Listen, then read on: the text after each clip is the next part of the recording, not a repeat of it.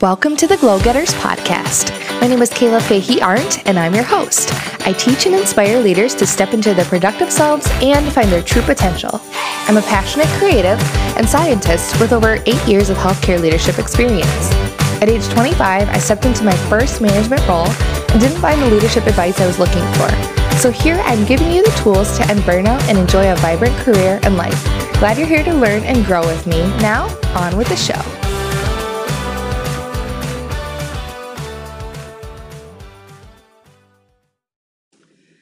Hey everyone, welcome to the Glow Getters podcast. It's Kayla, I'm your host. Thanks for being here. Today is episode 103 and it drops on November 1st, Monday.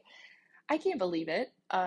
Monday, November 1st. So we are in the 11th month of the year and we're coming up on the end of the year. As leaders, this is a great time to start thinking about your end of year wrap up. I will do a podcast episode on this in the near future, but start thinking about what are my goals for the end of the year and have I reached those yet? Do I still need to work on those yet? And what might we do to reach them and close that gap if we haven't? And I just want to say, this is a time of year when people start to take vacation time because Thanksgiving and holiday shopping and family gatherings and the new year. And so if you're counting on your staff to help move the work forward, which I know you are because you're all leaders and many of you are leaders of leaders, this means that you'll have less resources around to make that happen. So I just wanted to put that little bug in your ear so you may have to look at your goals and adjust expectations as we approach the end of the year because there's just a lot less time to get things done. So you might want to simplify, you might want to talk with your team around time out of office and really clarify expectations and action items for the end of the year. So if you'd like me to do a podcast episode on that, please send me a DM on Instagram at Kayla Fahey Arndt, or if you're on LinkedIn, find me on there, you search my name and send me a message there. Let's connect if we're not already connected on a professional level. I would love to hear from you. And sorry, I have a little bit of a dry, tickly throat here, so I don't know how much editing I'm doing on this podcast episode. Some of you may know, hopefully you know, I had my baby on October 17th. His name is Theodore Wyatt Fahey Arndt, but we call him Theo, and he's healthy and doing very well. He came 3 weeks early. He was due on November 3rd, so he technically wasn't even supposed to be born yet, but babies don't read the baby handbook, which there is none. And he's doing so well. He was just ready to come. He was big. He was 7 pounds, 6 ounces, so totally healthy and normal. And it was awesome experience for me. Crazy, crazy fast delivery. Had him less than 3 hours after I woke up with contractions and my water broke. And my husband had to throw us all on the cart. My mother-in-law didn't make it to our house quick enough. Things were just moving super fast. So he had our daughter in the car with us. I'm so glad she's not traumatized. She's doing just fine. DJ had to stay with her because he couldn't leave her alone, obviously, in the car. And he couldn't bring her up to the floor because of COVID. So he missed the birth, but it's fine. I don't think he could have helped me at that moment in time anyways, because I had the baby literally 7 minutes after I ran into the hospital to make sure I had the baby somewhere safe. So it was very, very empowering. He was wonderful. He was there the whole time I was having contractions at home, which was great, giving me so much oxytocin. It was so nice. I felt so supported and very empowered. Even better than my first baby delivery. It was so much fun. Actually fun. Yeah, I had a good time. It was a positive experience. And yeah, because he came so fast, they let me announce that it was a boy and I got to cut the cord myself. All these crazy things. And I called my husband and said, hey, the baby was born. I said, your son was born. He was like, oh my God. And I felt terrible. I think he's disappointed he missed it. But at the same time, it was so fast and crazy. He was with our daughter when it mattered, and he was so happy that we were all safe, and we were so excited that we had a boy. So yeah, it was just insane and really fun. And he ended up DJ walked in just like 2 minutes after I had Theo. So it wasn't like I was alone for a long time. Um, I will say I was super nervous about delivering a baby in a hospital during COVID. I was most like kind of weirded out by the fact that I might have to labor with a mask on. I thought that might be really uncomfortable. But let me just tell you, mamas, like you don't notice. You're kind of preoccupied. You don't even notice. So it was all good. And then the labor and delivery nurse, I asked her to take my picture with Theo right after he was born, and he was laying on me. And so I had the mask on. I had my cheetah mask on. She's like, why don't you pull your mask down and be a human for a second? I'll take your picture. So that was super nice that I got some really cool photos, awesome photos with DJ and Theo when he came in. So that is like the quick version of the story. If you guys want me to tell a more detailed version, I totally can. Um, and I'm happy to share like how I prepared all the way through. I think I've shared before on my Instagram that I did a lot of prenatal yoga and worked out my whole pregnancy, and I just feel amazing. There was no time for drugs, so my recovery's been great because I didn't have any drugs or epidural or anything in my system. Theo was just ready to come. So that is where we're at. And so you might notice that podcast episodes are not going to be 3 every week anymore. I just don't think it's realistic. I did plan ahead for a few pre-recorded um, until we're up to this point. And so I think we're probably going to be about 1 episode per week going forward. And if I'm being ambitious and I have time, or I'm bored while he's sleeping and I'm up at 2 in the morning, there'll be more. But let's go with 1. That's going to be my expectation for myself. And so, yeah, I'm very excited to be here today. This is the first one I'm recording post Theo's arrival. And today we're going to be talking about risk, accepting risk, feeling confident in risk, and decision making. And before that, I do want to hop into my own little desperation moment. So, thank you to everybody who has left a rating and review on my podcast. I would love it if you all could go do that. If you haven't already, if you listen to this podcast and you find value, I would so appreciate it. It just helps me know that like what I'm putting out there is something that you guys want to hear and that you're finding value.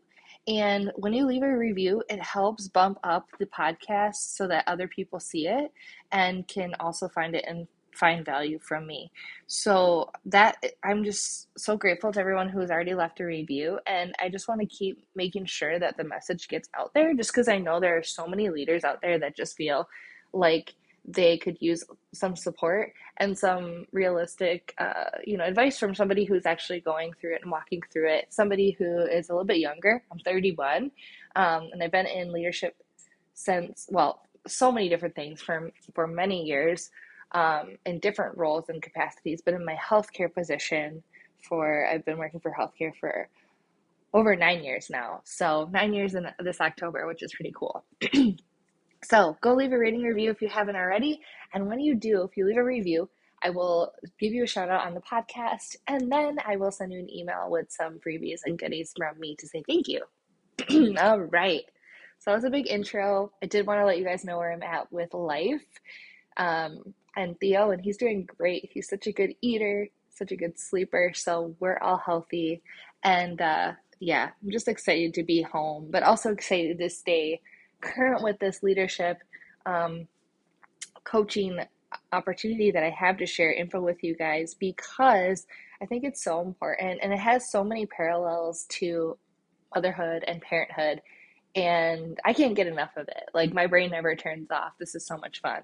So let's talk about risk.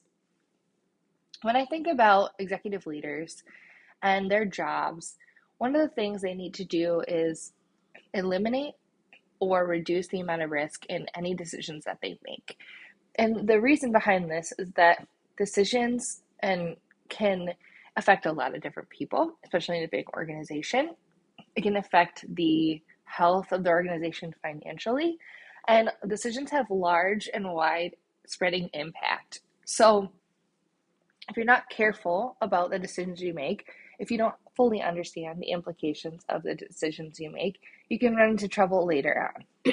So it's very important to understand the level of risk you're going into when you make a decision, but also you want to feel confident behind your decision and be able to accept it. So today I'm going to be talking about how to feel confident and comfortable in your decision making and be able to accept the risk, um, and what the most effective ways to do that are. So first, let me share a really awesome quote I found from Cleo Wade. I love her book. It's called Heart Talk, and it's a series of poems that she's written.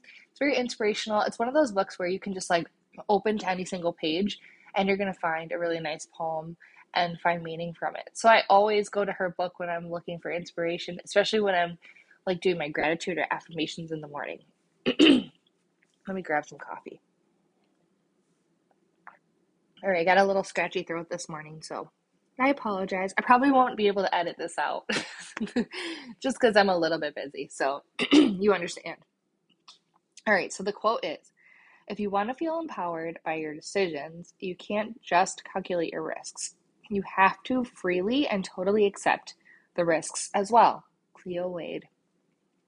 So she talks about further on the next page in this book about applying the energy of acceptance to our decisions and our risks, because when we do that, we can feel confident and steady in our decisions and and find clarity. If you have the energy of anxiety around your decisions, you'll be very disconnected, you won't be able to find trust, and you won't be able to stand in your full power. And so that's why you need to do things that help you find full acceptance and confidence in your decisions when you're going to accept a level of risk. So, for example, one of the biggest ways to find acceptance in your risks is to fully understand them. And how do you do that? Through data.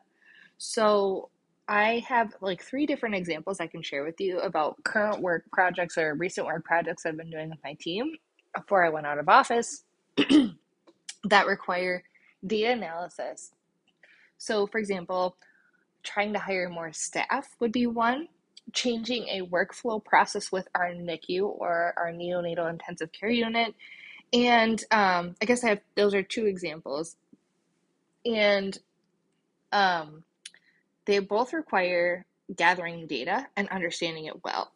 So let's go with a staffing example. For example, it's really easy for you as the frontline leader who's standing in front of your staff, who's working really hard, who's overworked, who's burned out, to watch them work and say, yeah, we need to hire more staff. We're very short staffed. My team's working like dogs around the clock. But you need to ask for those resources and pitch those to leaders, probably leaders above you.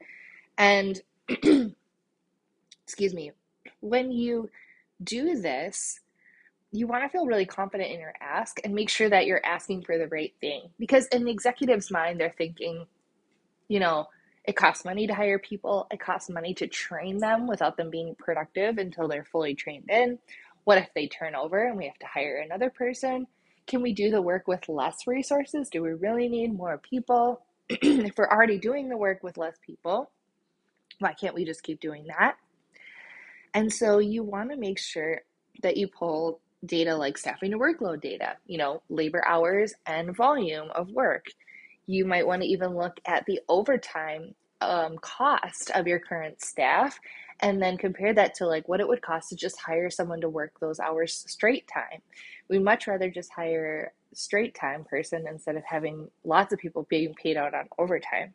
So there's so many ways that you can pivot the data. And so when I recently did this with my team, my data is very high level. I'm looking at monthly units of service or volume and monthly labor hours, but I'm not looking at what type of person's doing that work. Are they a tech? Are they administrative, for example? I'm not looking at what shift it's on. Is it days, evenings, and nights? When would we need this person to work, for example? And so for me, as a manager, I can feel good about the data I've pulled, right? So I could say, yeah, I think this is how we're staffing the schedule, and then this is what we're doing, what's actually happening in reality, and there's a 2 FTE gap. Let's just say that, right? So it looks like on paper we need to hire 2 people. So if I go to my executive just saying, I think we need to hire 2 people based on this data, they're going to say, well, are you sure? Like I said, they're going to have all these questions because what they're doing is trying to eliminate the risk of hiring, spending extra money, turnover, training time, all of that, right?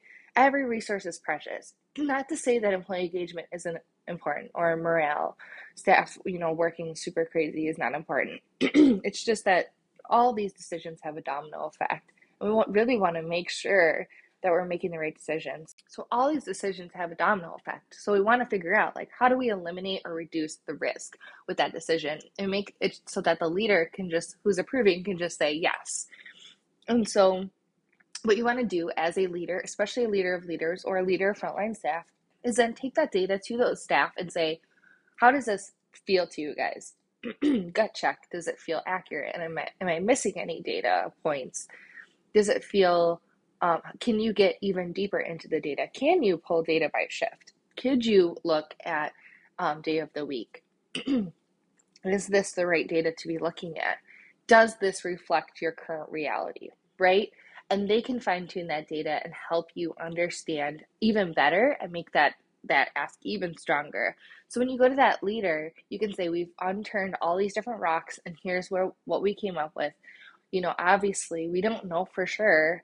We can't control everything, right? So next month the volumes could dip and we could see a drastic change and we've hired someone and now we have less work. But here are the trends. Here's what we're seeing. Here's where we feel like we need the most support. And this has been a pattern. And we'd like to mitigate spending more money on overtime by hiring someone straight time just to do this work that we know is going to be staying around. This is sustainable work. We've seen this pattern. And you can feel really confident in that. The other question that executives are going to have is, what's the return on investment? So when you invest in a new staff person or invest in changing a new process or invest in constructing a new space, let's say, they're going to spend some money, right? There's going to be some direct cost. And so they might ask, like, not just what is the return on investment, but how fast am I going to see that return? So one of the questions I was recently asked when thinking about a construction space was, okay, here's the expense. Let's just say the expense is $100,000. How fast does it take to make $100,000 to break even? And then when do we start actually making margin or money on this? And so from what I've seen, a lot of executives want to see a really quick return. And that's usually a year and a half, maybe less than 2-year return to make an immediate decision on something to say, yeah, let's move forward, especially if it aligns with organizational values or, performance priorities for the organization. They're going to say, how fast will the return investment be? And if you can say it's a very short turnaround time, they're more likely to support that. So you need to ask yourself that question, sort of back it up is, how do I figure out what the return on investment is, right? And then how do I figure out how fast that return will be? So you might need to pull like revenue dollars or how much a test costs and how much we're reimbursed, or maybe labor hours. Maybe you're reducing your FTEs. Maybe you want to say, oh, each month we save X amount of dollars, and that's when you're going to see your return. So thinking about, basically the goal would be, think about the question from the executive, how fast will the return on investment be? What do you actually need? Why? And how can you tell? And then back it up from there. And then once you have pulled that data, you need to sit in it and say, am I confident and comfortable in it? And if there is an error, can I accept that? So that's why I suggest going to that frontline staff or that frontline leader and saying, like, poke holes in this. Where is there gaps? How can we get the data more firm? What questions would you have? What questions would you want to answer if you were going to hire somebody? What questions would you think of to ask to determine what we actually need is?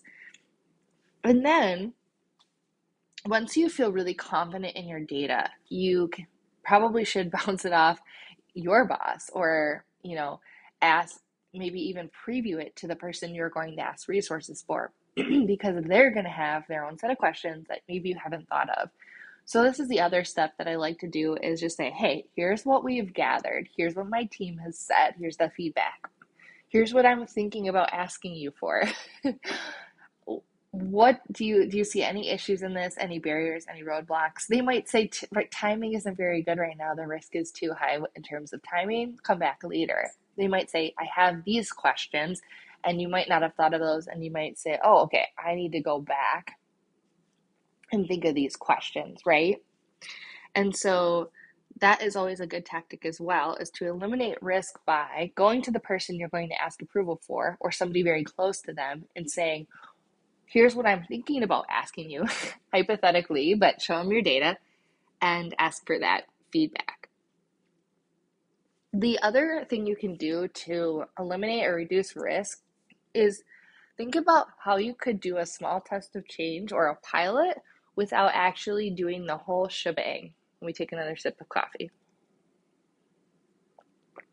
So, essentially, if you can do any type of experiment before you change something or ask for more resources, it's so much easier to get what you need because you can say, we've already tried it and it worked. Or we've tried it, we've learned some lessons, and here's what we want to do this time. If you do a small test of change, you can use the PDCA model, which is plan, do, check, act. So you can plan your small test, do it with like one location or one department or one person. You can actually do or implement the thing that you want to try. You can evaluate it by, acting on it, improve it, and then check is like, how did it work? And then you would repeat that cycle until you feel really confident. And then you can, if it's working, you can implement on a larger scale and make it more sustainable throughout the organization instead of just going big all the way. Leaders sometimes are cautious and want to take baby steps.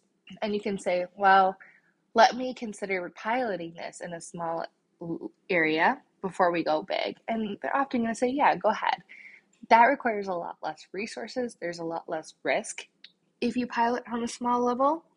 And then there's a lot more guarantee of your return on investment. If that small test of change worked, then you want to go ask and implement on the big level. The last thing I'll say is when you communicate your ask for resources or the change or support for whatever change you're doing, I really find it valuable to use this SBAR mnemonic, which is situation, background, assessment, and recommendation. And I actually have a free resource for SBAR that you can download. And I think I have a PDCA one as well in my free resource library, which I'll link in the show notes. Situation is where you just want to say, like, what is the problem? So it might be something like, East Blood Bank turnaround times are below expectations or something. That's even very generic, but you'd put some data in there. Background, then this is where you give like the reasons why, what's kind of led up to us being in this situation. Assessment is going to be more of like the data, like you could include a graph or a pie chart or percentages or some calculations, like here's the data that we've gathered to understand this problem and to understand our solution. And then recommendation is whatever solution you're proposing to fix the problem, to fix that situation. And this is a really nice way to structure communication and to clearly and concisely ask for support. And one thing you want to include in your assessment or your recommendation would be what happens if we do nothing? So you're asking for a change or additional resources, but your executive leader is probably going to say, well, what would happen if we just didn't do anything? You're already making it work, quote unquote, without the resources. And you might think about like how much money we're going to lose if we keep paying people overtime, for example, versus straight time, right? You might think about turnaround times getting worse without staff because you anticipate volumes going up. Then this is also where you would want to include how fast will your ROI break even in your assessment. So thinking about like, how quick you're going to save that money, how quick you're going to reduce turnaround times, how fast will the return on investment break even or be realized. And you might even want to include something like worst case scenario, if this doesn't work, or worst case scenario, if we do nothing, this is what's going to happen. And that's usually really helpful because it gives the executive the perspective of if nothing were to change today, if we just kept on living, what would actually happen? And sometimes doing nothing can be very risky as well. And so they want to make sure that they are aware of all the risks, even the risks of staying the same.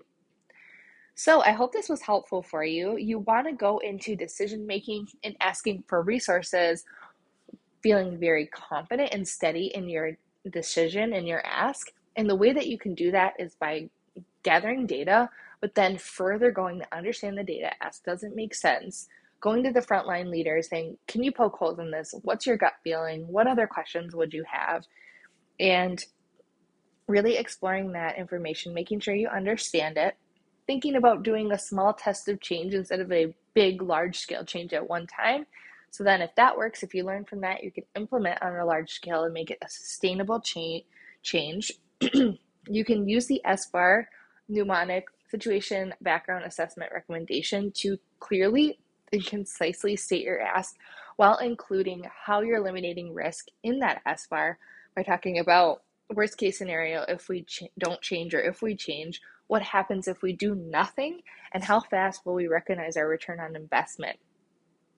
All right, everybody. Thank you so much for listening to today's episode. If you found it helpful or added a little bit of value for you, got you thinking about how you can better communicate and ask for things, how from the executive's perspective, how they need to eliminate or reduce risk, let me know if you enjoyed it. Send me a message on Instagram at Kayla Fahey Art or on LinkedIn. And then thank you for letting me share a little bit of my story about Theo's birth on the podcast. I'm just happy to tell you we're all doing well. Theo was a pumpkin for Halloween. Kate was a ladybug. So we're enjoying life here at home.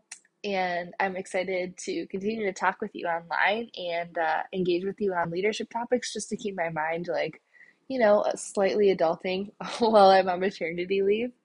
And with that, take care, and I'll see you in the next episode. Be a light. All right, that's it for today. Thank you so much for listening, everybody. I wanted to let you know about something new that I'm doing.